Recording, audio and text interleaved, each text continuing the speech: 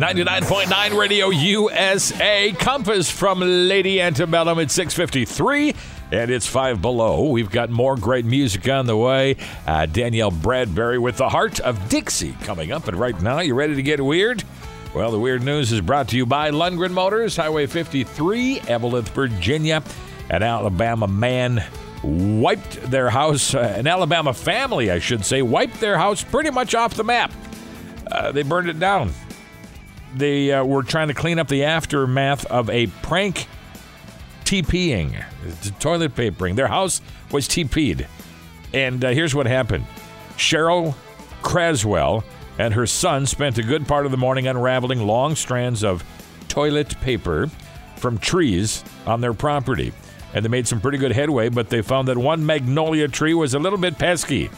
And that led Coswell to set fire to a piece of the toilet paper, and that blew out of the tree and onto the lawn, and the lawn quickly went up in flames.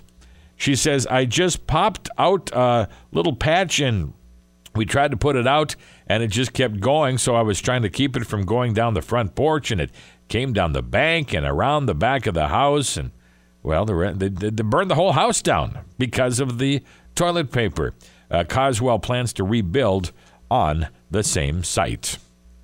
And a British couple with 4 children never has to worry about forgetting each kid's birthday.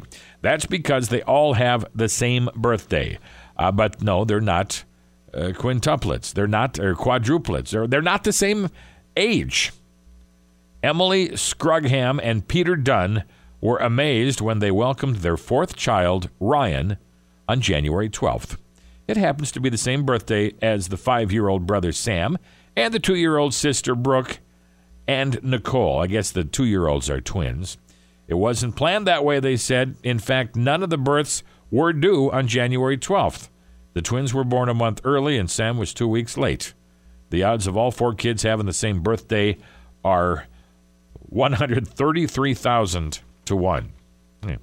And one more for you this morning. A popular opera singer is suing the United States government for making her the butt of jokes because an Army doctor botched an operation, causing her to break wind uncontrollably when stretching for high notes.